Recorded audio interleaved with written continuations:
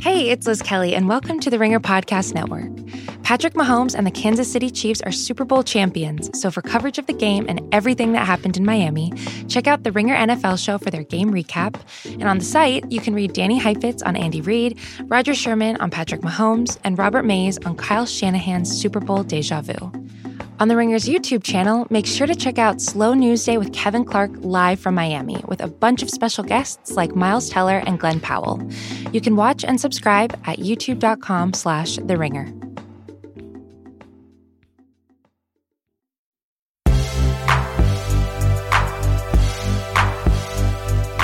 I'm Sean Fennessy. I'm Amanda Dobbins. And this is The Big Picture, a conversation show about the Academy Awards.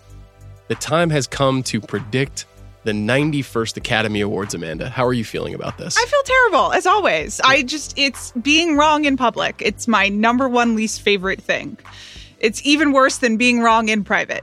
We'll closely tally all of your failures on Oscar night because don't you? I'll be tweeting at you directly every time you get a choice wrong. Okay. And then we'll also be rehashing those wrong choices here on The Big Picture live immediately after the telecast, which I'm really excited about on Sunday night. But before that, we do have to pay a tithe to the prediction gods. Okay. And we're going to go through all 24 categories here. Yes, we are. Now, I'd like to preface that by saying, as I worm my way through the back nine of illness, my voice may go at any moment here, in which case you're going to have to really carry the load Cliff Booth style. Okay. I was going to say that that's just a good summation of Oscar season in general at some point. I've talked myself out. Yeah, and all of us are just flailing in the dark, possibly in silence. We're just trying to get to the finish line. I'm hopeful that this will not be an immensely boring podcast about predicting the Oscars because the Oscar results may be boring. I will say this is by far the easiest year in the history of my life predicting these awards. Okay. You know what? It's nice that you have confidence in this and in life. Yes, it is. That's not what that means. Okay. That means I couldn't logically see making any other choice. That doesn't mean I feel that I am right. Okay. I guess I feel the same way. There were more categories that I could kind of fill in, but there are still so many to get wrong. It's just an opportunity to get things wrong. I can't overemphasize how much I hate that feeling. When you would finish an exam in ninth grade, yeah, at the end of it, when you and your classmates, your little Amandaettes would gather rude and chat at the cafeteria table, yes. would you be the kind of person who would say, "Oh my God, I failed so bad. I didn't know anything. I failed." No. Okay. No, because I find that obnoxious, and also because I had to have like my personal confidence that I was still going to defeat all of them. Were you sitting alone like a sociopath at the cafeteria table? No. Okay. I had some friends, but I don't know. We just talked about cross country or something. Okay. Well, that sounds riveting. Okay. Let's go back to the Academy Awards, which is the reason for this podcast. We're going to start at the beginning and at the place that we sort of blasphemed earlier on the show, which is with the shorts. I thought we were respectful. I want people to go back and listen and hear what we were saying, which is not that they should be cut from the show and not that shorts aren't deserving, but it is a different exercise. And I just think it was interesting to try to get into the mind of what these winners would be, because I think you're evaluating on different terms because it's a different type of film. So let's just make a separate thing for the shorts and let everybody have their moment. Philosophically, I agree. It's one of the few things about the sort of workaday nature of the Oscars that you and I ultimately agree on. There are 3 different categories for the shorts. There is Best Documentary Short Subject, Best Live Action Short Film, and Best Animated Short. We will start with Best Documentary Short Subject. Now, very few people have seen these movies. I've seen some of them. I'm not going to pretend like I've seen all 15 nominees in the shorts category. I just haven't. I haven't had the time, and I'm a bad person. I have not either, but I have seen some of them. I've seen some of them as well. I feel solid about my choices. We'll run through the nominees for this first category. In the Absence by Yi Seung-jun and Gary Byung-suk Kam, Learning to Skateboard in a War Zone by Carol Deisinger, Life Overtakes Me by Christine Samuelson and John Haptis, St. Louis Superman by Shriti Mundra and Saimi Khan, and Walk, Run, Cha-Cha by Laura Nix. I think the overwhelming favorite in this category is Learning to Skateboard in a War Zone, and it is my pick. That is also my pick. We can move on directly from there. Okay. I just don't think we should really make an attempt to talk about the quality control of these categories because we're just not the experts. If you want expertise, there are actually a ton of great pieces. I was reading some stuff on IndieWire this week about which of these shorts are deserving and which are not. There's a lot of great writing about the shorts. We respect the filmmakers who made the shorts. It's not our métier. Best live action short film, Brotherhood by Miriam Jubur, Nefta Football Club by Yves Piat, The Neighbor's Window by Marshall Curry, Saria by Brian Buckley, or Sister by Delphine Gerard. I'm going with The Neighbor's Window. I went with Brotherhood. Okay. That's the odds maker's favorite. Brotherhood is. Yes. So is there a reason why you made a change? Because The Neighbor's Window is the odds maker's like upset favorite. What is that called when it's there's a favorite and then the underdog? I guess so. The spoiler? Well, in a group of 5, I was wondering. Anyway, it's number 2. And I think it's been in the conversation. And it is accessible. And I just really do feel like, especially the people who are voting on these are sometimes just clicking through and being like, oh, I guess I'll watch this one. I liked Nefta Football Club too, and I feel like that has a chance. I wouldn't rule that out. Yeah. We'll have to wait and see. The odds makers are usually right in the shorts categories, but it can't be guaranteed because these are highly unpredictable. And because unlike a lot of the other awards that we'll talk about here, there are not a lot of Guild awards that predict these awards. This is really the only 3 categories in which we have no data to present ahead of what, sort of what is leading the race, what is leading the charge. So we're flying blind quite a bit, which is part of the reason why we're not going to spend too much time analyzing. Final category in the shorts, animated short. Desera by Daria Koshcheva. Hair Love, Matthew A. Cherry. Kit Bull by Rosanna Sullivan. Memorable by Bruno Collette. Sister by Siki Song. Hair Love is far and away the favorite in this category. Matthew Cherry is a very active Twitter user. A lot of people know him. Used to work for Jordan Peele and Monkey Productions. This is a very good short. I will be surprised. This one out of all 3, I would be the most surprised if it didn't win. I also picked Hair Love, and it made me cry in under 4 minutes. It's very effective. I, too, can respond to animated films. Wow. Yeah, there we go. An incredible transition to our next category. Best Animated Feature. The nominees are How to Train Your Dragon: The Hidden World, I Lost My Body, Klaus, Missing Link, and Toy Story 4. What did you go with? This was a last-minute change. Okay. And I don't know whether I should admit this on the podcast. Bobby, I guess, cut this if I'm breaking the laws, but I haven't been advising a close friend of mine on possible bets, possible upsets. And a close friend? Yeah. Is it Sal Iacono? No, it's a friend that you know, a friend who listens to the podcast. I see. And I identified this category. I did go with Toy Story 4 because I'm trying not to overthink things, but it seems like there could be several spoilers, actually. There's a lot of arrows pointing at Klaus right now. Yeah. Klaus just won a BAFTA. Klaus won an Annie Award. Klaus is clearly admired among the animating filmmaking community. I just don't count out Toy Story movies when Toy Story movies come out. That was kind of my reasoning. Toy Story 3 was nominated for Best Picture, which feels like 1,000 years ago, but this is truly one of the most storied movie franchises ever at this point, which sounds like a silly thing to say about a Toy Story movie, but it is a fact. There have been 4 films. They're all hugely successful. The characters are beloved. They're ingrained in the popular culture. And I genuinely think Toy Story 4 is a very, very, very good animated film and might mark the end of a certain period of Pixar, because not just of the machinations that have happened over the years with Disney, but obviously all of the sort of incredibly fraught stuff that's happened with John Lasseter over the years and the development stage for these movies. It's just, if you look at the Pixar movies that are coming, there are a lot of new properties and there are a lot of new voices that are getting to make those movies. Toy Story 4 is old school, tried and true, early 2000s, Steve Jobs era Pixar. And that's where it comes from. And I think they're going to recognize that. We could be wrong. We're going to find out. We're both going Toy Story 4. Mm-hmm. Best documentary feature. The nominees are American Factory, The Cave, The Edge of Democracy, For Sama, and Honeyland. What did you choose? I chose American Factory. As did I. I'm not feeling confident. I'm not either, but I wanted to die on this hill because I love this film. We gave this film Best Picture. We really did. At the alternative Oscars. I was thinking about that this morning and I was so happy. What a lovely little space that was where we just got to talk about the things we liked. Terrifically well-made movie. I think all of the movies in this category are well-made. I shouldn't be surprised by how overwhelmingly serious every film is in this category every year and how issues-oriented a lot of these films are. It's been interesting to see. I thought when the nominations were announced, Honeyland would play spoiler. The fact that it has representation in this category and also in the next category we're going to talk about is just unusual. It's never happened before. And so that shows a lot of support for that movie. I thought that would play spoiler. Over the last couple of months, For Sama seems to be gaining a lot of steam. For Sama just won at the BAFTAs over the weekend. We'll have to wait and see. My choice is also American Factory.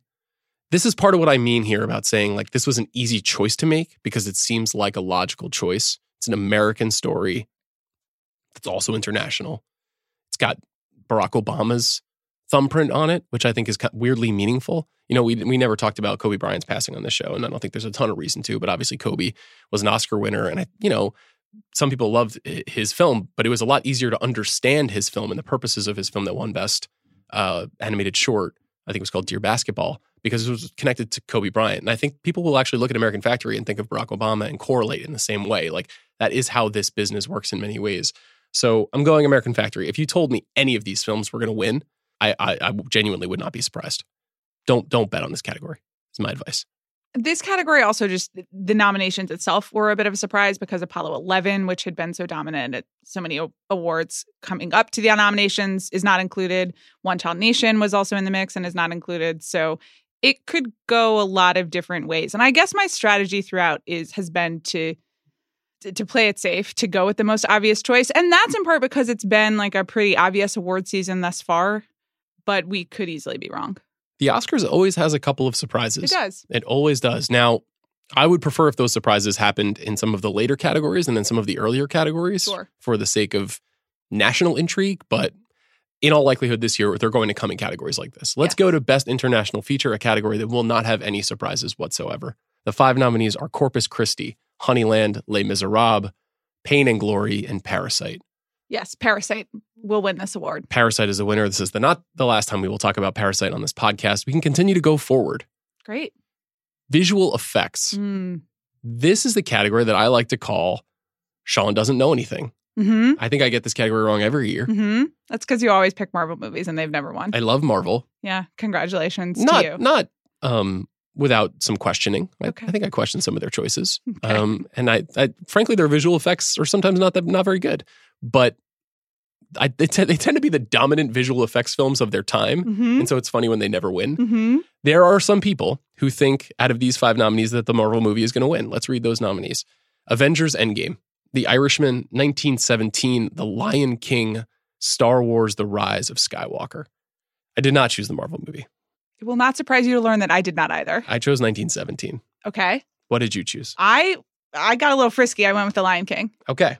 And that is because The Lion King won at the Visual Effects Society Awards.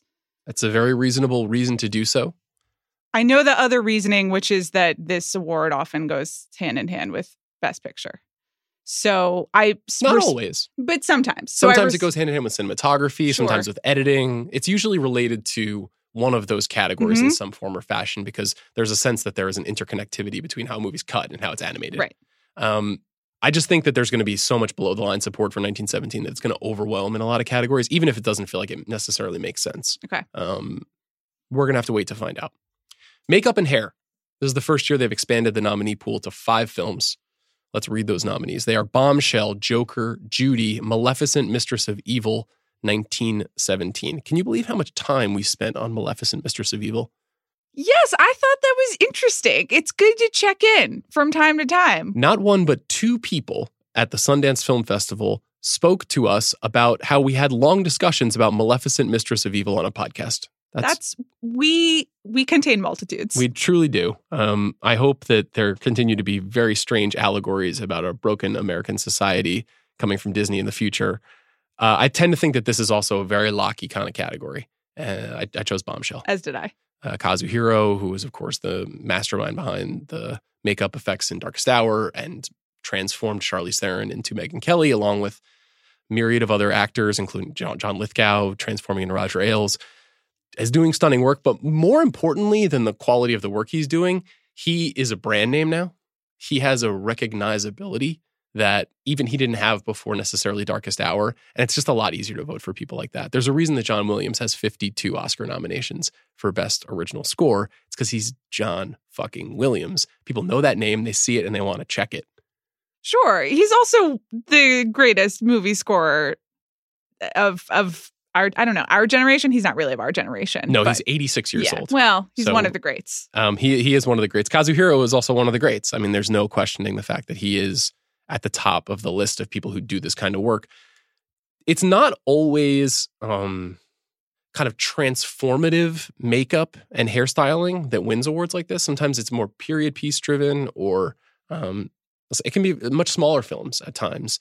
This one, though, I think because it is so flashy and because particularly Charlize's transformation is so profound and almost unnerving, that I think this is going to win. I think also that performance is nominated for a Best Actress Oscar, and that the makeup and the transformation is inseparable from that performance. I mean, she does get the voice and the walk down pat, but it is uncanny. I completely agree. We're both going Bombshell. We're in agreement on a lot here. You think this is going to continue? Yes, I do. That doesn't make for very good podcasting. Well, Best Costume Design. Here are the 5 nominees. The Irishman, Sandy Powell, Christopher Peterson. Jojo Rabbit, Maze C. Rubio. Joker, Mark Bridges. Remember Mark Bridges when he won for Phantom Thread? Yes, and he had to ride the jet ski because they were giving away the jet ski to someone. What a lord. He was awesome. Yeah, he's great. He's great at his job. Little Women, Jacqueline Duran. Once Upon a Time in Hollywood, Ariane Phillips. What'd you choose? I went with Little Women. As did I. Because it is both, it's the type of, it's very costuming, but there is also, in the same way that Greta Gerwig both honors and reinvents the period piece, those costumes are integral to the film, but they're doing something interesting. It's not just like, oh, I found a hoop skirt. In fact, Greta Gerwig has been really outspoken about how she hates hoop skirts and bonnets and was trying to not do the actual traditional costuming. Anyway, I think there's a lot of invention, and also people do have a lot of affection for this film. I agree. I think you are certainly more qualified to identify what's different and impressive about some of the costuming in this movie than someone like me. Jacqueline Duran's an interesting figure. She's been nominated 7 times. She's won before. I think she won for Anna Karenina, which is one of our faves, Joe Wright's adaptation of the novel. But Sandy Powell is also here, who is one of the most decorated costume designers in recent history. Mark Bridges, of course, just won a couple of years ago. A lot of people are really admiring of Ariane Phillips' work on Once Upon a Time. If I had to choose a spoiler, I think I would choose Ariane Phillips. And if there is a secret Once Upon a Time hive in the making, and if you start to look at some of these anonymous voter diaries that we're getting in the Hollywood Reporter and Variety and elsewhere, a lot of old people who are weirdly have become Quentin Tarantino stans out there in the world, who don't want foreign language films to be nominated in their big categories and who don't like a war movie as much as they thought they would. Maybe we start to see a little something rattling. If she wins here, could indicate something unique happening. Sure. I think that's possible. Also, we know there's probably not the strongest support for Little Women inside the Academy. And I believe Little Women did not win the most recent costuming Guild Awards. It did not, yeah. So this is another category that is a little bit of a coin flip. Likewise, if you see Joker or Jojo get some love here, similarly, maybe those films are catching more awards a little later in the telecast. Will be an interesting one to watch. Let's go to production design. The nominees, The Irishman, Bob Shaw and Regina Graves. Jojo Rabbit, Ra Vincent and Nora Subkova. 1917, Dennis Gassner and Lee Sandales. Once Upon a Time in Hollywood, Barbara Ling and Nancy Hay. And Parasite, Lee Ha-jun and Cho Woo-woo, Ha Ga-ram and Cho Hee. What do you got? This is a tricky one. I am going with Once Upon a Time, even though I think that Parasite just has a real chance. And if Parasite wins this, I think maybe some of our hopes for Parasite later in the evening might come through.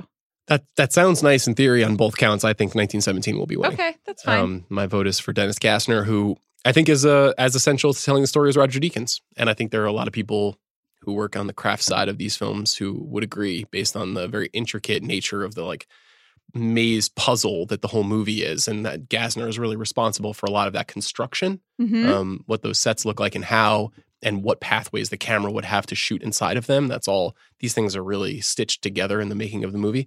That being said, I could be wrong. I think that's true. I mean, you do also have to, the thing that people say about Once Upon a Time in Hollywood, I think this was like a major theme of the rewatchables that you guys did, was they just made LA look like old LA. They did. And that is both very visible and integral to that movie and easy to understand. And if there is that old person interest in Once Upon a Time, I don't know. It's possible. There's a frequently unspoken and sometimes spoken subtext to all of my picks, which is like, I just kind of think Once Upon a Time should win most of these categories, and if not Once Upon a Time, Parasite. Like, and they kind of trade back and forth, and occasionally even The Irishman, which does not seem to be winning anything based on what we've chosen so far, which is fascinating. Let's continue. We have 2 sound categories. I don't think it would be useful for either of us to try to explain the difference between them. Can we just do both? I picked the same winner. Oh, wow. You're hand waving, but the nominees are not all the same. That's true. Okay, go ahead. So we'll do it quickly. Sound editing comes first. Ford versus Ferrari, Don Sylvester. Joker, Alan Robert Murray. 1917, Oliver Tarney and Rachel Tate. Once Upon a Time in Hollywood, Wiley Stateman. Star Wars, The Rise of Skywalker, Matthew Wood and David Accord.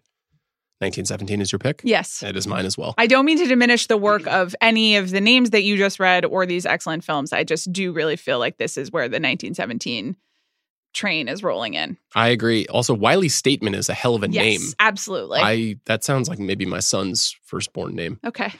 Sound mixing. 1917, Mark Taylor and Stuart Wilson. Ad Astra, Gary Rydstrom, Tom Johnson, and Mark Ulano. Ford versus Ferrari, Paul Massey, David Giamarco, and Stephen A. Morrow. Joker, Dean Zupancic, Todd Maitland, and Tom Ozanich. And Once Upon a Time in Hollywood, Michael Minkler, Christian P. Minkler, and Mark Ulano. Mark Ulano nominated here for both Ad Astra and Once Upon a Time in Hollywood. So he could be running 2 out of 5, pretty good odds. Unfortunately, he'll be losing to 1917. Yes, exactly. Which is sad for him. We both agree about that. Tough beat, Mark Ulano. Good luck next year. Let's go to the last couple categories before we take a break and cross the halfway point, okay? Okay. On to original score. I weirdly don't feel confident in this one at all, even though there is a heavy leader in the clubhouse. But you think this is where the surprise can happen? It's plausible. I'm going to read the nominees. Okay. Joker, Hildur Guðnadóttir. Little Women, Alexander Desplat. Marriage Story, Randy Newman. 1917, his cousin Thomas Newman. Star Wars, The Rise of Skywalker, the aforementioned John Williams. You're going with Joker? I am going with Joker. That is the clear favorite, but I know exactly what you're saying. I can almost like picture us watching the Oscars and then suddenly, but it's like, it's not Randy Newman, you know? It's honestly Alexander Desplat for Little Women. And then we're just like, what? And I can hear all the beats and I can see the face that you make to me when this happens. So you're not wrong. I think in the last 5 years, Alexander Desplat has elevated himself to the class of Thomas Newton Howard, Hans Zimmer, Randy Newman, as the most sort of recognized, admired composers of their generation. And he's already won before. And I think that this work is better than the films that he's won for in Little Women. It's really one of my absolute favorite scores of the year. It really powers the movie in a lot of ways. And it's frankly damn fun to listen to. And if for some reason the Academy decided, you know what, he should win again, I would not be surprised by something like that. I also wouldn't be surprised by either of the Newmans. It'll be sad for Thomas Newman if he doesn't win. I think this is 15 and he's 0 for 15. That's tough. Not what you want. Randy Newman, his cousins, never won in this category, been nominated 8 times. John Williams, he'll be all right. I know, but watch it be John Williams then. Could be. A denouement of some sort. Wow. Okay. It'd be like Emperor Palpatine coming back from the dead. Nope. I have to say I really enjoyed the work of John Williams in The Rise of Skywalker. It's the only thing I liked. He's splendid. And also that little guy who yells. Babu Frick. Yeah. Yeah, he is good. So we're both going with Joker, and I think that's correct. Okay. Original song. Amanda's favorite category. Just delete the category. This is a tire fire of nominees. I know. We don't need it. But there are some good songs. Do you think that Billie Eilish is going to perform all 5 of these? And I do like not. A Billie Eilish I do not. medley? No. No, she'll just do the Bond preview? It's been speculated that she will be performing the In Memoriam tribute. Oh. I read someone said that she would be singing the Beatles yesterday during the In Memoriam tribute. Oh, okay. Which I'm not a fan of yesterday, but what? It's okay. Excuse me? It's fine. Why are you doing this to me in the middle of an Oscars podcast? You're like, that's stupid. Why do you feel that way? You are even a Paul person. The Beatles is one of the things that you and I share and agree on. And yesterday is excellent. And like, why do you have to be this overthinking, like, antagonist person? Are you done? I'm upset with you. And now we have to talk about the freaking original song nominees. It's lesser Beatles is my take on yesterday. Original song. Disastrous take.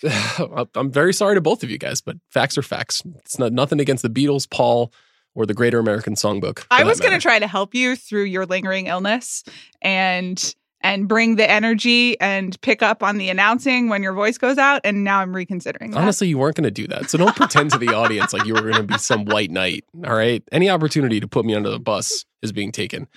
Original song. I Can't Let You Throw Yourself Away, Toy Story 4.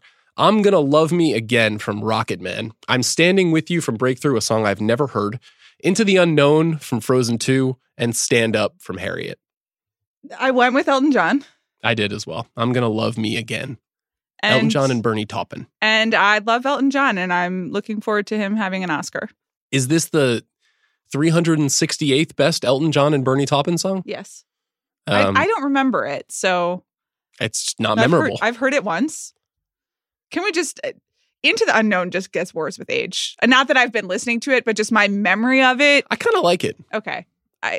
Moving on. Let's just keep going. No, I think it's not bad. I think it might be the best song of this bunch. I Can't Let You Throw Yourself Away, but I like the other song from Toy Story 4. Okay. The one that who's the country singer who sings it? Chris, can you help me out here, Bobby? Any idea? I was a lonesome cowboy. What's that song called? Is it Lonesome Cowboy? Isn't that how it goes? Chris Stapleton. Very talented singer-songwriter who sings Randy Newman's lyrics for I Was a Lonesome Cowboy, but I Can't Let You Throw Yourself Away, which is sort of the Forky anthem. Okay. Forky is the discarded fork who is transformed into a toy in the film Toy Story 4, which is a very normal movie about normal stuff. Is nominated here instead, which is a shame. Should I open every show with I Was a Lonesome Cowboy? Yeah. That would work. You're really testing the vocal cords here. Play them with fire. We're both going with I'm Gonna Love Me Again. This category sucks, and they need to completely rebrand it. And that's probably something we should have addressed in the last podcast. Nevertheless, we're going forward. Best Film Editing. Intriguing category. This is for the real wonks out there, I think, this one. Yeah. So the nominees are Ford versus Ferrari, Michael McCusker, and Andrew Buckland. The Irishman, Thelma Schoonmaker.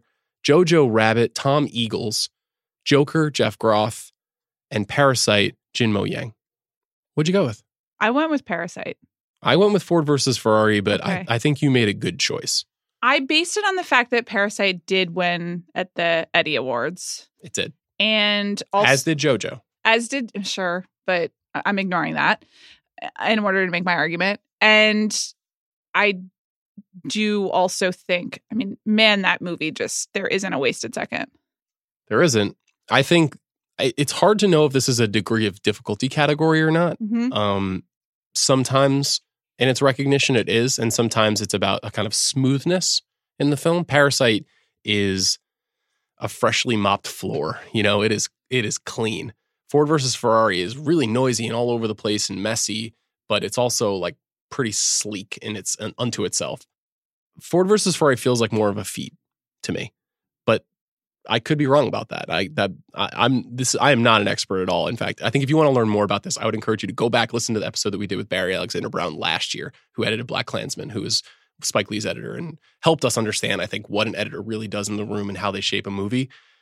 Ford versus Ferrari feels like the kind of movie that had so much raw material to work with to put together. Parasite, as you and I have talked about a lot this week, is meticulously designed and organized. And so the way that it's cut, it's sort of pre-cut, not quite in the same way that 1917 is, but you know what I'm saying? Yeah, I do. But I do also think that kind of understates the way that it is fit together because it does turn on a dime and like seconds matter in that. Yes. Unlike The Irishman, in which minutes and days matter. And, Thelma Schoonmaker, like literally one of the most historic editors in movie history. And she has gotten a lot of mud slung in her direction during this Oscar season, shamefully. But I don't think that there's any chance that she has a chance here. Joker and Jojo, again, who knows? Like, this is the same sort of category where if a film like that wins, all bets are off, I think, in all the categories. Right. If Jeff Groth wins for best editing here for Joker, we might be headed down a weird path. I actually like when that happens, Joker stuff aside, when you get a surprise like that and you're like, oh, does this kind of tip the scales in one direction or another going forward? It'll be such a more fun Sunday night for all of us, I think, if something like this started to happen. Similar thing here. This is not a category you want to place bets on, I would say. Agree. Cinematography. This will be the last before we take a break. perhaps the easiest to predict. Yes. I think this is the biggest favorite of the night. The nominees are The Irishman, Rodrigo Prieto, Joker, Lawrence Sher, The Lighthouse, Yaron Blaschke, 1917, Roger Deakins, and Once Upon a Time in Hollywood, Robert Richardson. Shout out to my brother in the Dark Skies app, Roger Deakins. Yes, it is Roger Deakins. He will win his second Academy Award. Richly deserved. And then we'll probably just keep talking about 1917 for the rest of the night, but maybe not. Maybe. Maybe this is the last award it gets. Sure. Yeah. Okay. It's a very strong tease before we go to a break. But please stick around. We'll be right back after a word from our sponsor. Today's episode of The Big Picture is brought to you by Masterclass. Masterclass lets you learn from the best with exclusive access to online classes taught by masters of their craft. For example, you can learn how to play poker by watching the big homie, Daniel Negreanu, one of the greatest poker players of all time, show you how he plays certain hands. Amanda, you've used Masterclass in the past. Who have you used one for? I have watched Anna Wintour teach me and everyone else how to be a boss. And how's that going for you? I think it's great. It's fantastic. With over 75 different instructors across tons of categories, there is literally something for everyone. The Masterclass app is accessible on your phone, web, Apple TV, or Amazon Fire TV. Each class is broken out into individual video lessons and downloadable materials, all of which you can explore at your own pace. Lessons are about 10 to 15 minutes in length, so they can fit into your busy schedule. Single classes are $90, and the all-access pass is $180 a year. I highly recommend you check it out. So get unlimited access to every masterclass, and as a Big Picture listener, you'll get 15% off the annual all-access pass. Go to masterclass.com/bigpicture. That's masterclass.com/bigpicture for 15% off Masterclass. Today's episode of The Big Picture is also brought to you by Regal Unlimited. The Big Picture listeners love movies, and the only thing better than going to the movies is what, Amanda? Not paying a lot? Nope, more movies. Okay. Unlimited movies, in fact. Regal Unlimited lets you see as many movies as you want for one low monthly price. How about seeing as many movies as you want for less than the cost of 2 tickets? See all the favorites for this year's Academy Awards and catch all of next year's nominees as they come out. With an annual Regal Unlimited movie subscription, you can watch as many movies as you want, as many times as you want, whenever you want, wherever you want. This is just an amazing offer. Plus, enjoy 10% off concessions in theaters. Catch all the Oscar contenders, all the summer blockbusters, all the comedies, dramas, family movies, and action flicks throughout the year for less than the cost of 2 tickets. Sign up for Regal Unlimited in the month of February and receive a free small popcorn automatically loaded to your account in 48 hours. Just visit regmovies.com/podcast to learn how to join. That's regmovies.com/podcast.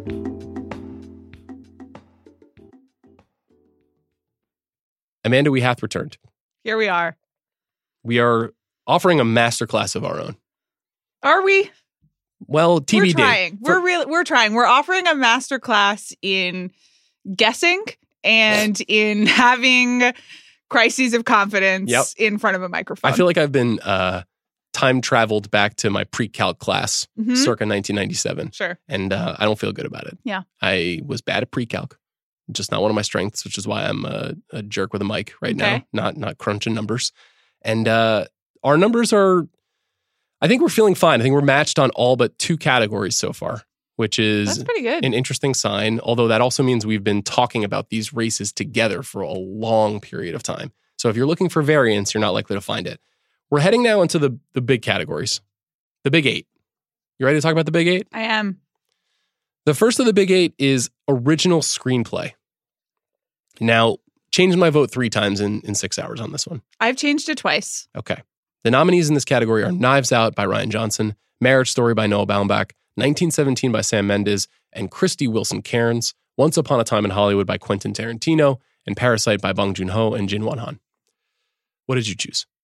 I still have like the highlight on this particular pick, like come back and revisit this and think about it. All right, here we go. I'm going with Parasite. Okay. I had Parasite for quite a long time, and I have changed it back to Once Upon a Time in Hollywood. I had Once Upon a Time in Hollywood, and I changed it back to Parasite. We've been talking a lot about predictive results and what Guild Awards mean and where things are going. This category in particular has been completely disrupted this year because Tarantino's not a member of the WGA, so we don't know the result there. Bong Joon-ho and Jin Won-han won this award for the WGA just a few days ago. The support for Parasite seems very strong right now. Mm-hmm. And this is also a Best Picture indicator, this category. The winner of this category frequently is paired with the Best Picture winner. 1917 it's almost certain that it's not going to win, even though it's the prohibitive favorite by a wide margin to win Best Picture. Once Upon a Time in Hollywood seems to have been blown off the map for Best Picture. Yes. But this group of voters loves Tarantino. He's won twice already. I think he's made the joke that if he wins a third time, he wants the award to be renamed the Quentin. Yes. Quentin never shy on boastful comments. Knives Out has no chance, despite it being absolutely fantastic. With all respect to Rian Johnson. Yep. I still, in my heart of hearts, want to see Marriage Story get some love, and I think this is Noah Baumbach's best chance to get recognized for this sort of thing, and it just doesn't seem like it's going to happen. So it's Parasite and Once Upon a Time. Yeah. What pushed you to Parasite? My ultimate theory that this award is used to reward things that don't get Best Picture or the big prize. And I am aware that I've picked Parasite for several other categories, including Best International Feature, but I do feel that there is a really strong Parasite push and a very strong Bong affection. And I think that it's this group of voters who are the likeliest to go in that direction. That feels and sounds right, and I have no idea, because foreign films are not frequently, if they're particularly rarely, nominated in this category. And so we don't have a lot of historical evidence to measure it against. Obviously, Parasite is highly relatable to anybody who watches it, but it is a distinctly South Korean story. And again, if you read some of those nasty anonymous voter diaries, there's some bad takeaways in there about people who don't want to watch foreign films. Can we talk about those for a second? Sure, you can do as you please. Oh, thank you. I didn't actually know that I could on this podcast. I refuse to give those too much of my time. I think I think they're great content, and shout out to everyone who gets them. And there is something like gross but fun reading them. But number one, you're not going to put your name on it. Like I'm not giving you the time of the day. Like, go home, cowards. Mm-hmm. And number two, I do feel like they're representative of the extremes as opposed to the norms of the Academy. So I'm hesitant. Are they? What are we basing that on? I don't know. Just what you hope is true? Basing on all of the people, based on patterns of people who are willing to speak and be in comment sections and be in, In theory, that sounds right. There's no way for us to prove that. My expectation is that most of the people in the Academy are like 63 years old, mm-hmm. haven't done something super meaningful in about 10 years, mm-hmm. but are quite certain of what great filmmaking is. And frankly, they know more about it than I do because they've made films and they have been in the trenches in many cases. Not in all cases, but in many cases. And they are convinced of their own way of thinking about the world as the generational divides grow and grow and grow. That does dictate a lot of how these awards turn out. I don't think that there's nothing to take from those things, and I do agree that there's great content. I don't think there's a lot to take from them. Like, I wouldn't make my picks based on what I read an anonymous stranger say in a trade publication, but they could be lightly indicative of the way the wind is blowing in certain categories. So I do read them. I read them every year because I'm a nerd. I would say I don't read them. I think mostly I want to say is put your name on it. Like, I hear you. I'm done. We have a split here. Will this be the last time we have a split? Probably. Okay, let's keep going. Adapted screenplay. The Irishman, Steven Zaillian. Jojo Rabbit, Taika Waititi. Joker, Todd Phillips and Scott Silver. Little Women, Greta Gerwig. The Two Popes, Anthony McCartan. Well, the moment of truth. I'm going with Jojo Rabbit. As am I. This is the smart money. I'm not happy about it. And that has less to do with Jojo Rabbit, which it's not about that. It's about Little Women and Greta Gerwig. Will you wear a GoPro when this award is announced during the telecast? No, I won't. Okay. Just think about it for the content. No, but can you wear a GoPro that's on your face? I thought it was always like looking outwards. Just flip that jam around, okay, Nope, won't be doing that. Well, also if you've decided to run into the canyons of Hollywood and screaming, that also would be good content. I think if you had a. I think I've threatened like 15 times for 15 different outcomes that I'll just like run to the Dolby Theater and bang on the doors. For this one though, I don't know. They don't deserve my protest for this because they aren't taking it seriously enough. What deserves your protest is a fascinating sub-conversation that maybe we can explore later. Let's go to supporting actor, shall we? Yes. One of the only good things left on the board. I'm so nervous about it now. I mean, I know what I picked and I know what I think is going to happen, but if it doesn't happen, I mean, that's a real GoPro situation. The nominees are Tom Hanks for A Beautiful Day in the Neighborhood, Anthony Hopkins for The Two Popes, Al Pacino for The Irishman, Joe Pesci for The Irishman, and Brad Pitt for Once Upon a Time in Hollywood. I picked Brad Pitt. Brad Pitt will win. Like, I honestly think that someone should like make me wear like football pads or something in case this doesn't happen, or like maybe just protect the television. Amanda, me, you, and Bobby will be watching on Sunday. And you need to tell us beforehand whether we need to be wearing pads or whether you'll be wearing pads. I don't know. It's actually Who can say? Who can say? Okay. I do think that we should put some sort of guardrail on the TV. Understood. Okay. I will also take a lot of a leave before the telecast just in case. Cool. To protect my body. I'm going Brad Pitt. It's going to be Brad Pitt. What are we talking about here? He's won every single award. He's crushed every single speech. His performance in the movie rules. Should have won 5 Oscars by now. Mm-hmm. The guy's great. Did a whole podcast about him earlier this year. One of my favorite podcasts we've done. I could talk about his movies all day long. I agree with all of this, and it's the Academy, and this is the time to panic. Do you think he should have won for 12 Monkeys? Oh my God. Sure. He was nominated. Yeah, why not? Okay. He should have won for Fight Club. That's the thing. He should have won for Moneyball. Both are true. Let's go to supporting actress. The nominees for supporting actress are Kathy Bates for Richard Jewell. You remember Richard Jewell? I do. Okay. Laura Dern for Marriage Story. Scarlett Johansson for Jojo Rabbit. Florence Pugh for Little Women. Margot Robbie for Bombshell. Laura Dern will win this award. Why? We worked so hard to make this a decent podcast.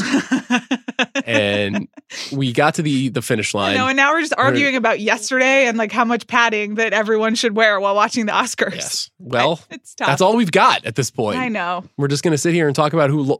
I think actually one of the unfortunate effects of the flattening of the Oscars is we come to take cool stuff for granted.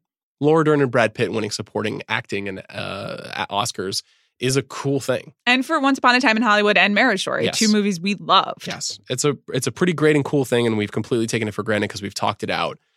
And we've seen these people give a lot of speeches, and there's nothing novel about it whatsoever. Yeah. I wonder if there are teenagers out there, like you and I were teenagers once upon a time, watching the telecast and kind of getting excited about somebody that we think is cool winning an award. If there is a little bit of like, I actually really like Laura Dern, and I think this is neat, and they don't feel overexposed. But if you're looking at the results of the Gotham Awards and the results of the Independent Spirit Awards and the results of the Critics' Choice Awards, and you keep seeing the same people going up time after time, saying the same variations on a theme, like, is everyone as overexposed to this stuff as we are, I guess is my question. No. And let me also just say for the record, I like Laura Dern and I think this is neat. My problem is not with Laura Dern winning this Oscar. Mm-hmm. It's that we know what's going to happen, which is boring because you and I invest too much time in this. And also because we make a podcast about it. And because it would be really nice if awards season could be a way of celebrating a lot of different movies before we get to these conclusions. And I think it hasn't been a bummer that Laura Dern has won every single award, but it's been a bummer that no one else has won any awards. I guess that's ultimately, that's the smartest way to put it, the way you described it. There's there's no drama. Mm-hmm. We don't have any expectation of anything else happening. And that's actually a bad version of it. And it doesn't undermine the win. And historically, no one's going to even remember. I don't think anybody's going to remember like, oh, well, Laura Dern won in a walk and that sucked for all the Oscar prognosticators. That's bullshit. Nobody cares about that. But it does kind of remove some of the intrigue around the telecast. Mm-hmm. And it's important for the TV show, as you've put it, to be good and entertaining and surprising to people, to give them something that they were not expecting to see. Yeah. That is the essence of drama. And just kind of feels like they're going to fail at that. You sounded like you were just doing an intro for like one of the movie clips. Inside Like, the actor's studio. You were just introducing Jojo Rabbit. Bradley Cooper, what is the essence of drama? Okay. I should lose my voice every week. Okay. Best actress. What's going on in this category, man? I don't know. Okay. Here are the nominees. Cynthia Erivo, Harriet. Scarlett Johansson, Marriage Story. Saoirse Ronan, Little Women. Charlize Theron, Bombshell. Renee Zellweger, Judy. Renee Zellweger. I have Renee Zellweger as well. It will come to surprise no one. You know, I was listening to our pals, Wesley Morris and our boss, Bill Simmons, talk about the Oscars on Bill's show. And Bill said the same thing that we've been saying for the last few months, which is, I straight up just don't get this. Like, I just don't get it. She's already won. And while this movie is good, and she's good. I mean, the movie's not even good. The movie's okay, and she's good in the film. There are thousands of great film performances on screen every year. why this is the one that we all decided someone deserved a second Oscar for.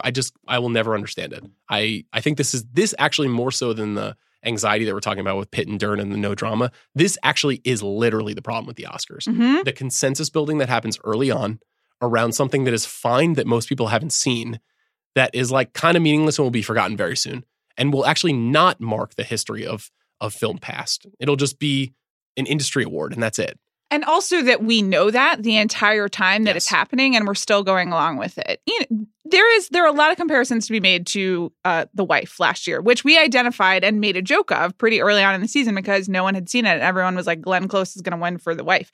And ultimately she did not. And that was a big surprise. There isn't a spoiler here in this category. And so even that self-consciousness of like, why are we doing this is not going to pay off to anything. She's just going to win. I agree. Now, I trade emails with a handful of equally psychotic Oscar history friends. Mhm. And both of my Oscar history friends have both said, for whatever reason, I think if there's a really wacky surprise coming in the major categories, this is actually the place where you're going to see it. Yes. Because it feels so chalk.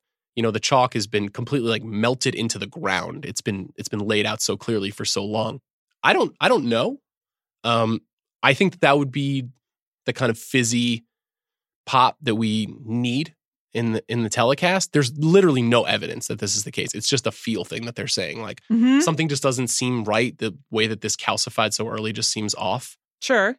But there just hasn't been a break in it. At least last year, it was a very similar situation, except Glenn Close, God bless her, had not won an Oscar. Yep. But you had Coleman in comedy at the Golden Globes, and She won a BAFTA. yes, so there were indications. There's nothing here. You're right.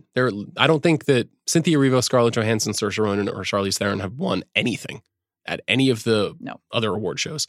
So we'll just have to wait and see. Best Actor, one of the most competitive categories that we've seen in recent years.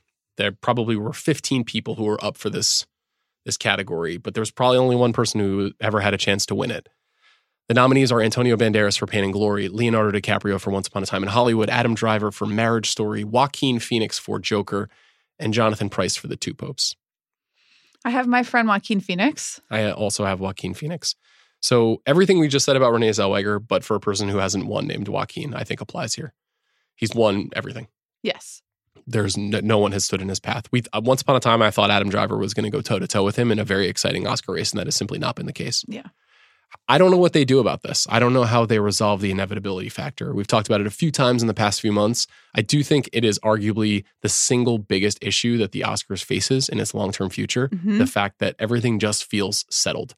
And particularly in the acting categories, because a lot of people may not have seen all the movies, but they know who some of the people nominated are, and they will tune in because Leonardo DiCaprio, they know that name, or they know who Kylo Ren is if they don't know who Adam Driver is. And for there not even to be a reason for people to invest in the really famous people who are nominated for Oscars is bad news. I agree. And I think a lot of Oscar history, a lot of Oscars kind of pop cultural history is built on Sally Field's You Really Like Me speech, or Marissa Tomei shockingly winning for My Cousin Vinny.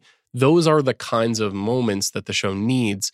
And because of the large number of award shows that happen ahead of time and the intense coverage of those award shows that used to be just sort of ignored, like nobody gave a damn what happened at the Santa Barbara International Film Festival 5 years ago. Certainly the people that cover this stuff closely do, but that industry has gotten bigger and bigger, and our ability to find that information has gotten easier and easier. And so because of that, the information loop has gotten tighter and tighter and more obvious, and the consensus building has happened more quickly. And it's frustrating. I mean, I said on the Once Upon a Time rewatchables that I think Once Upon a Time is Leo's best performance. Like, I think it's his funniest, his weirdest, his most vulnerable. I think he's kind of doing the most than he has in years, even more than The Revenant in a completely different kind of way. Yeah. And like, we never even had one conversation. I know. It's a shame. I think it's his second best performance after the Quaalude scene in Wolf of Wall He's Street, incredible which in I Wolf. have said many times, but it is certainly the most memorable Leo performance to me, or the most instantly, oh, it's Leonardo DiCaprio kind of reaching the heights of himself while also being a standalone performance. Yeah, and I think there's an interesting division between the first half of his career, the kind of Romeo and Juliet, Titanic Leo, and what he means to a generation of people there. And then the second half, which is, in the middle, he had the Catch Me If You Cans and the Aviators, and he's sort of building up his credibility as a serious actor. The last 10 years or so, he's been having a lot more fun. Django Unchained, Wolf of Wall Street, this movie. The Revenant looked really hard to make and not fun, but it was a kind of an adventure. He's taken on a different kind of tact in the film roles that he's taken on. I love that about him, but we just don't care because he won already. Antonio Banderas, will he ever be nominated again? He ran a magnificent campaign. He seems like a wonderful guy. Mm-hmm. He's great in everything he's in, even if he's playing a total ham like he was in Doolittle. But he was pretty good in Doolittle. He was pretty good. He's trying his best. You're always glad to see him. You're always glad to see him. And he's very good in Pain and Glory in a very different kind of performance. Didn't matter. Jonathan Pryce, same thing. I mean, he's great in everything that he's in. The Two Popes is okay. It's pretty good. It never had a chance here. Yeah. He seemed like he could have been interchangeable with any number of different people. Eddie Murphy, Robert De Niro, Adam Sandler. Could have swapped in a whole bunch of different people into this category. It's been Joaquin the whole way. You don't mind? No, everything that I said about the predictability and wanting to see other people honored and kind of bringing audiences in still applies. I will say, and really everyone knows how I feel about this movie, but this is a memorable performance. I at least understand why this performance is in the conversation. And I sort of understand why Renee Zellweger as Judy Garland is in the conversation, but it's just because she's doing a Judy Garland impersonation and the Oscars like that. I think it was Roger Sherman on The Hottest Take who said it best, which is we should just have a best impersonating someone category at the Oscars. But Joaquin, at least, that was unique. It was unique. Mm-hmm. I think he's given a good performance here. I think it's in the top 18 of performances he's given. I mean, sure. Which is classically Oscars. Yeah. But we knew months ago Oscars. The actors flipped for his work, and it was over in November. Let's go to Best Director. Okay. 2 categories left. Martin Scorsese for The Irishman, Todd Phillips Joker, Sam Mendes 1917, Quentin Tarantino Once Upon a Time in Hollywood, Bong Joon-ho Parasite. What'd you do? I went with Sam Mendes. As did I. Do you think we're running scared, or do you think we're being pragmatists? Both. Is it possible to be a scared pragmatist? Been that way all my life. Okay. Then here we are. I think you got to try to do what's right. You got to try to do what's right. I mean, it's just all of the signs are there. He won at the Golden Globes. He won at the DGAs. Everyone loves this movie. I think you're right. I don't even really have a case. There's been nothing to indicate that he's not going to win. I think that's, I don't want to get too psychotic about it because, as we've said, 1917 is a successful film in a lot of ways, but I just think this is like a nightmare. This is just such a travesty. Like him winning 2 Best Director Oscars over Marty getting his second, over Quentin Tarantino getting his first, over Bong getting his first, over Greta and Noah not being nominated. It's a fucking nightmare. It's so stupid. And I don't want to turn this into like a mini hark, but it kind of infuriates me. And I'm obviously obsessed with this category and obsessed with filmmakers. I think about this shit all the time. And him winning again, after winning for American Beauty, which now everybody wishes they could take back, is so stupid. And it's not that he's not talented or not an impressive person or hasn't brought meaningful stuff to the screen. I like a lot of his movies. Just why does this person getting a second Best Director Oscar? It's so dumb. I agree with everything that you said. This category, I love 3 of the directors in this category, but the way they handled it this year is just a mess, top to bottom. And I forgot to do the archival, but maybe someone can do this, or maybe Bobby can do this. If you go back to our Irresponsible Oscars prediction podcast from October, I think we were talking about the wonder of this category. And you said, as an offhand joke, wait until February when Sam Mendes wins for 1917. And we hadn't even seen 1917, and none of it had happened. October 29th. Reckless Oscar predictions. Let's go to Best Director. Okay. Similarly, This is bit fraught here. I need to see 1917 before I can answer this. So I'll give you my runners up with that in mind. Okay. I have Sam Mendes on the outside looking in. Okay. It's completely possible that changes the minute they start showing this movie, which I think they're going to start showing it to us at the end of November. Okay. That's so late. It is late. I think those first screenings are like November 23rd. Okay. So I've got Sam Mendes, Pedro Almodovar, Marielle Heller, Fernando Morales, Lulu Wang, and James Mangold on the outside looking in. Okay.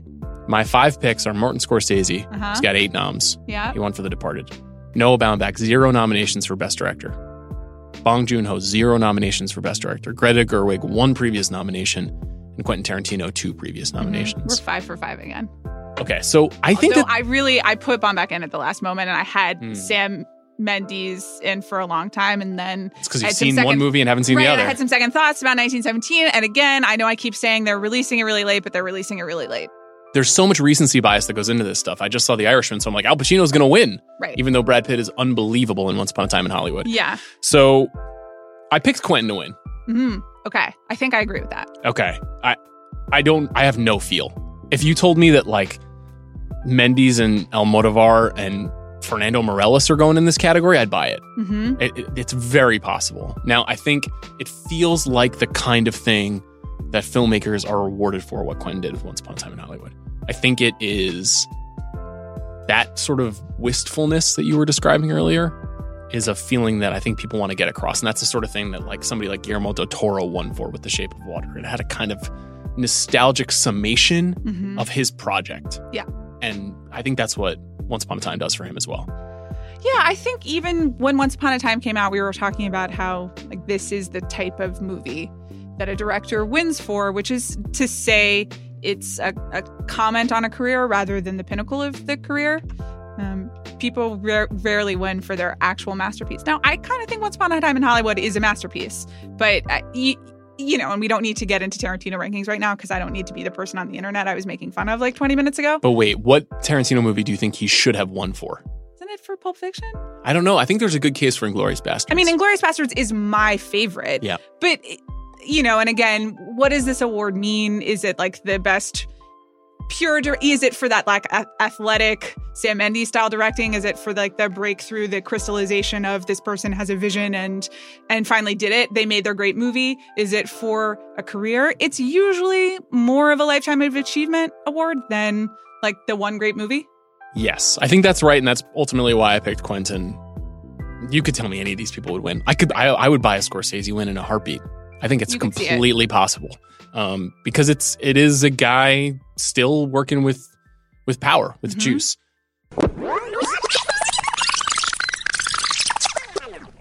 Never forget that I hate myself. Yeah. And I have a keen sense of these things because I hate myself. Sure. And I am consistently fascinated by things that do not reward me, like the fucking Oscars. Yeah. I don't know why I'm so bent out of shape about this, but there did seem to be something oddly inevitable. And part of it, to the film's credit and the marketing of the film, is early on, people were saying, in June, a friend at lunch said to me, clear the decks for 1917. It will win everything. It is that kind of movie.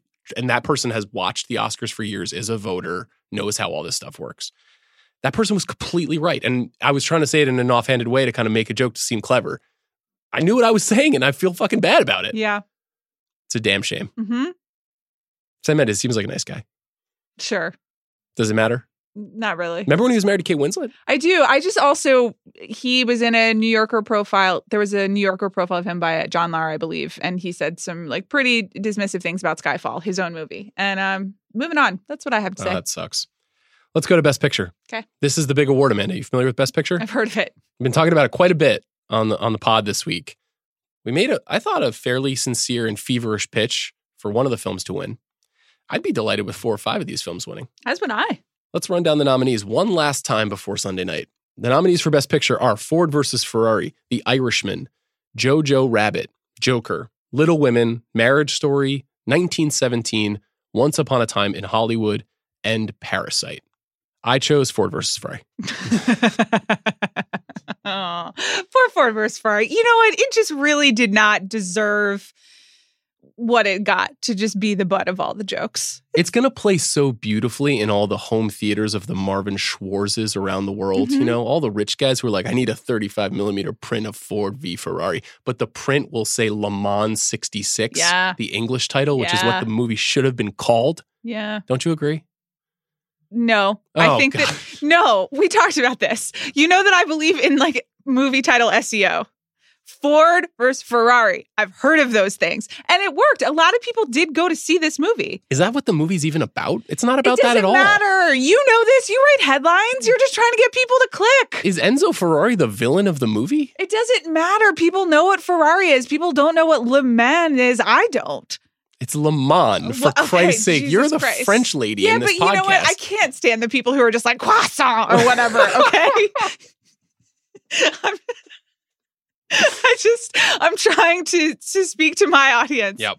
Okay. Your audience of who? I really don't know at this point. If you are a part of this Anti-Francophiles? audience, okay. No, I really enjoy France. Okay. You know, I hope they work everything out. We veered into dangerous territory.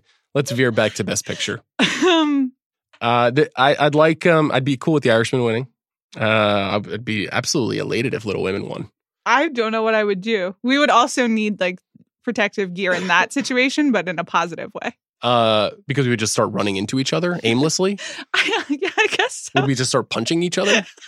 Watching the Oscars with you guys is way more like moshing, like an emo concert than I was expecting. Getting me prepped for My Chemical Romance in October. You never know what you're going to get. Bring your boxing gloves. Mm-hmm. I'm going to be like a young, I don't know, what's a reference here? Chuck Liddell?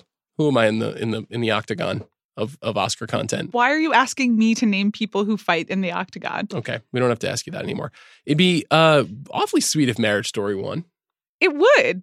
It would be sick if Once Upon a Time in Hollywood won. Okay. I would be thrilled. I'd be pretty fired up. Yeah. I just can't hide it. I just think this movie's great. I've watched it like 7 times now. I'm just an enormous fan, and I'm not ashamed of it. I don't really care if Joker wins. Okay. I do not want Jojo Rabbit to win, which is not to say I don't like Taika Waititi. I do like Taika Waititi, and I think he's very talented. This movie gives me Shape of Water vibes, which is like, this is a really great artist who made something that I just didn't get at all. And I hate the idea of rewarding him for this instead of something else that he's going to make that's going to be way better or was way better before. Okay. I would take Thor Ragnarok over Jojo Rabbit 100 times out of 100 personally. And I find that to be another tricky part of Oscar history. I really don't know what I would do in that situation. It'd be weird. It's not out of the realm of possibility. And I think as far as betting goes, I said this to someone last night, I think that this is weirdly one of the only wild card bets that I could recommend. If you got a little stray cash and you're like, you know what, I don't just want to take a shot in the dark. Put a little money on JoJo. I think the odds are 10-1 right now. Who knows? Mm-hmm. Moonlight won. Like that, there was no one thought that was going to happen. It could happen. Something could come out of nowhere to make that happen. Now, Parasite is a little different. Yeah. Parasite and 1917 are the two films that I think we're choosing from here. What went through your mind as you were figuring out where to go? Being what did I say? Like a scared pragmatist, first and foremost. You know, I had an interesting conversation. I guess it will be Tuesday night, this Tuesday night, with my Oscar history nerd friends who were talking about kind of some of their research and talking about their vibe. And we're like, I think Parasite can do it. I think Parasite can do it. Here's what I think. And I said to them, what I'll say to you is like, I've done this before and I won't be fooled again. I remember when we both switched our, I think it was 2017 picks from Shape of Water to Get Out at the last minute. I certainly do. I was going to mention that. Because we were like, there's just something in the water and I can really feel it. Yeah. And it's people are open-minded. And like, of course. You know what was in the water? A weird fish man created by Guillermo del Toro. And that didn't happen. And I honestly think if you had picked the time of the week before the Oscars when we decided to do that, it was like Tuesday night, Wednesday, and just trying to open our hearts to something bigger. And I know better. And so I'm going with 1917. As am I. And this is the moment when our souls died. I did the same thing last year. I'm fairly certain felt strongly that Green Book was going to win, and then I just chose Roma like a complete schnook. I'll never forget watching the Oscars with you when Green Book won. And we looked at each other like, oh no. And then you just like angrily snapped your computer down and stalked out of the room to the podcast studio without a word. That was good. It's just, they're my bad boyfriend. Yeah. They're my withholding father. They're my selfish friend. They don't really ever give you precisely what you want. Mm-hmm. And that's not its job. They being the Oscars. Yeah. Yeah. Okay. There are other things I have that relationship too, but I'm not sure we should talk about that right now. Okay. Yeah, I think it's 1917. I actually don't think it's complicated, and I don't think Parasite is going to win. Now, this puts us in a wonderful position because we either get to be right, which you and I both love because we're insane narcissists, or... Is that why we like being right? Well, I am an insane narcissist, but I wouldn't have connected the two impulses. Anyway, continue. You're welcome to think whatever reason you want. I think it's because you're an insane narcissist. Okay. Or we're wrong and we're happy. Yeah. Unless Jojo Rabbit wins. In which case, this has all just been a strange farce. Sure. And then all the people who for months have been like, why don't you guys like Jojo? It's really awesome. They get to feel good and be right and have a nice night. And we have spent 4 months exploring something that we don't understand at all. Yeah, that's not a happy outcome. Not an ideal ending. What if there's a write-in vote for Avengers Endgame? I am inevitable. I was just wondering, to go back to Jojo Rabbit, do you think my friend Archie Yates will be there? Just hand waved me on that one. I did. Well, I was just thinking about what if Archie Yates gets to be on stage? I don't care. I don't care about Archie Yates. It's so rude. He's the like 8th lead 9. in Jojo Rabbit. Yeah, but he's memorable. Okay. I am not excited.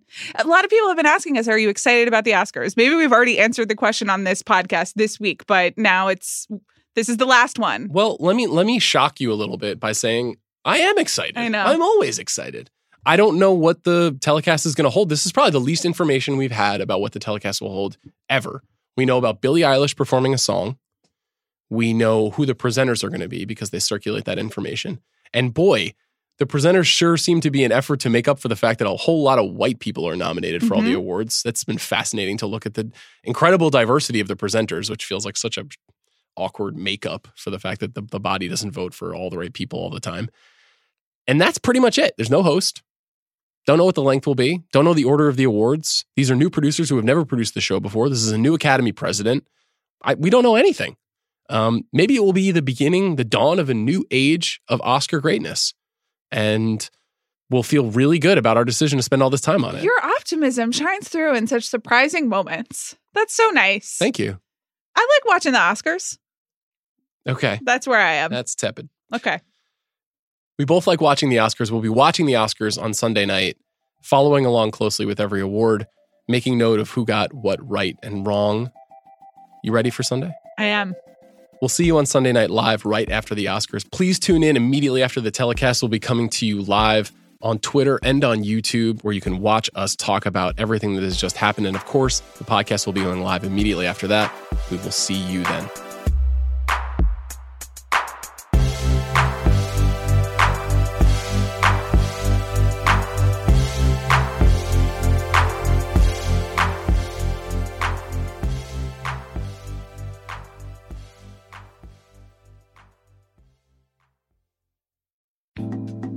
This episode was brought to you by Regal Unlimited. With an annual Regal Unlimited movie subscription, you can watch as many movies as you want, as many times as you want, whenever you want, wherever you want. Sign up for Regal Unlimited in the month of February and receive a free small popcorn automatically loaded to your account in 48 hours. Visit regmovies.com/podcast to learn how to join.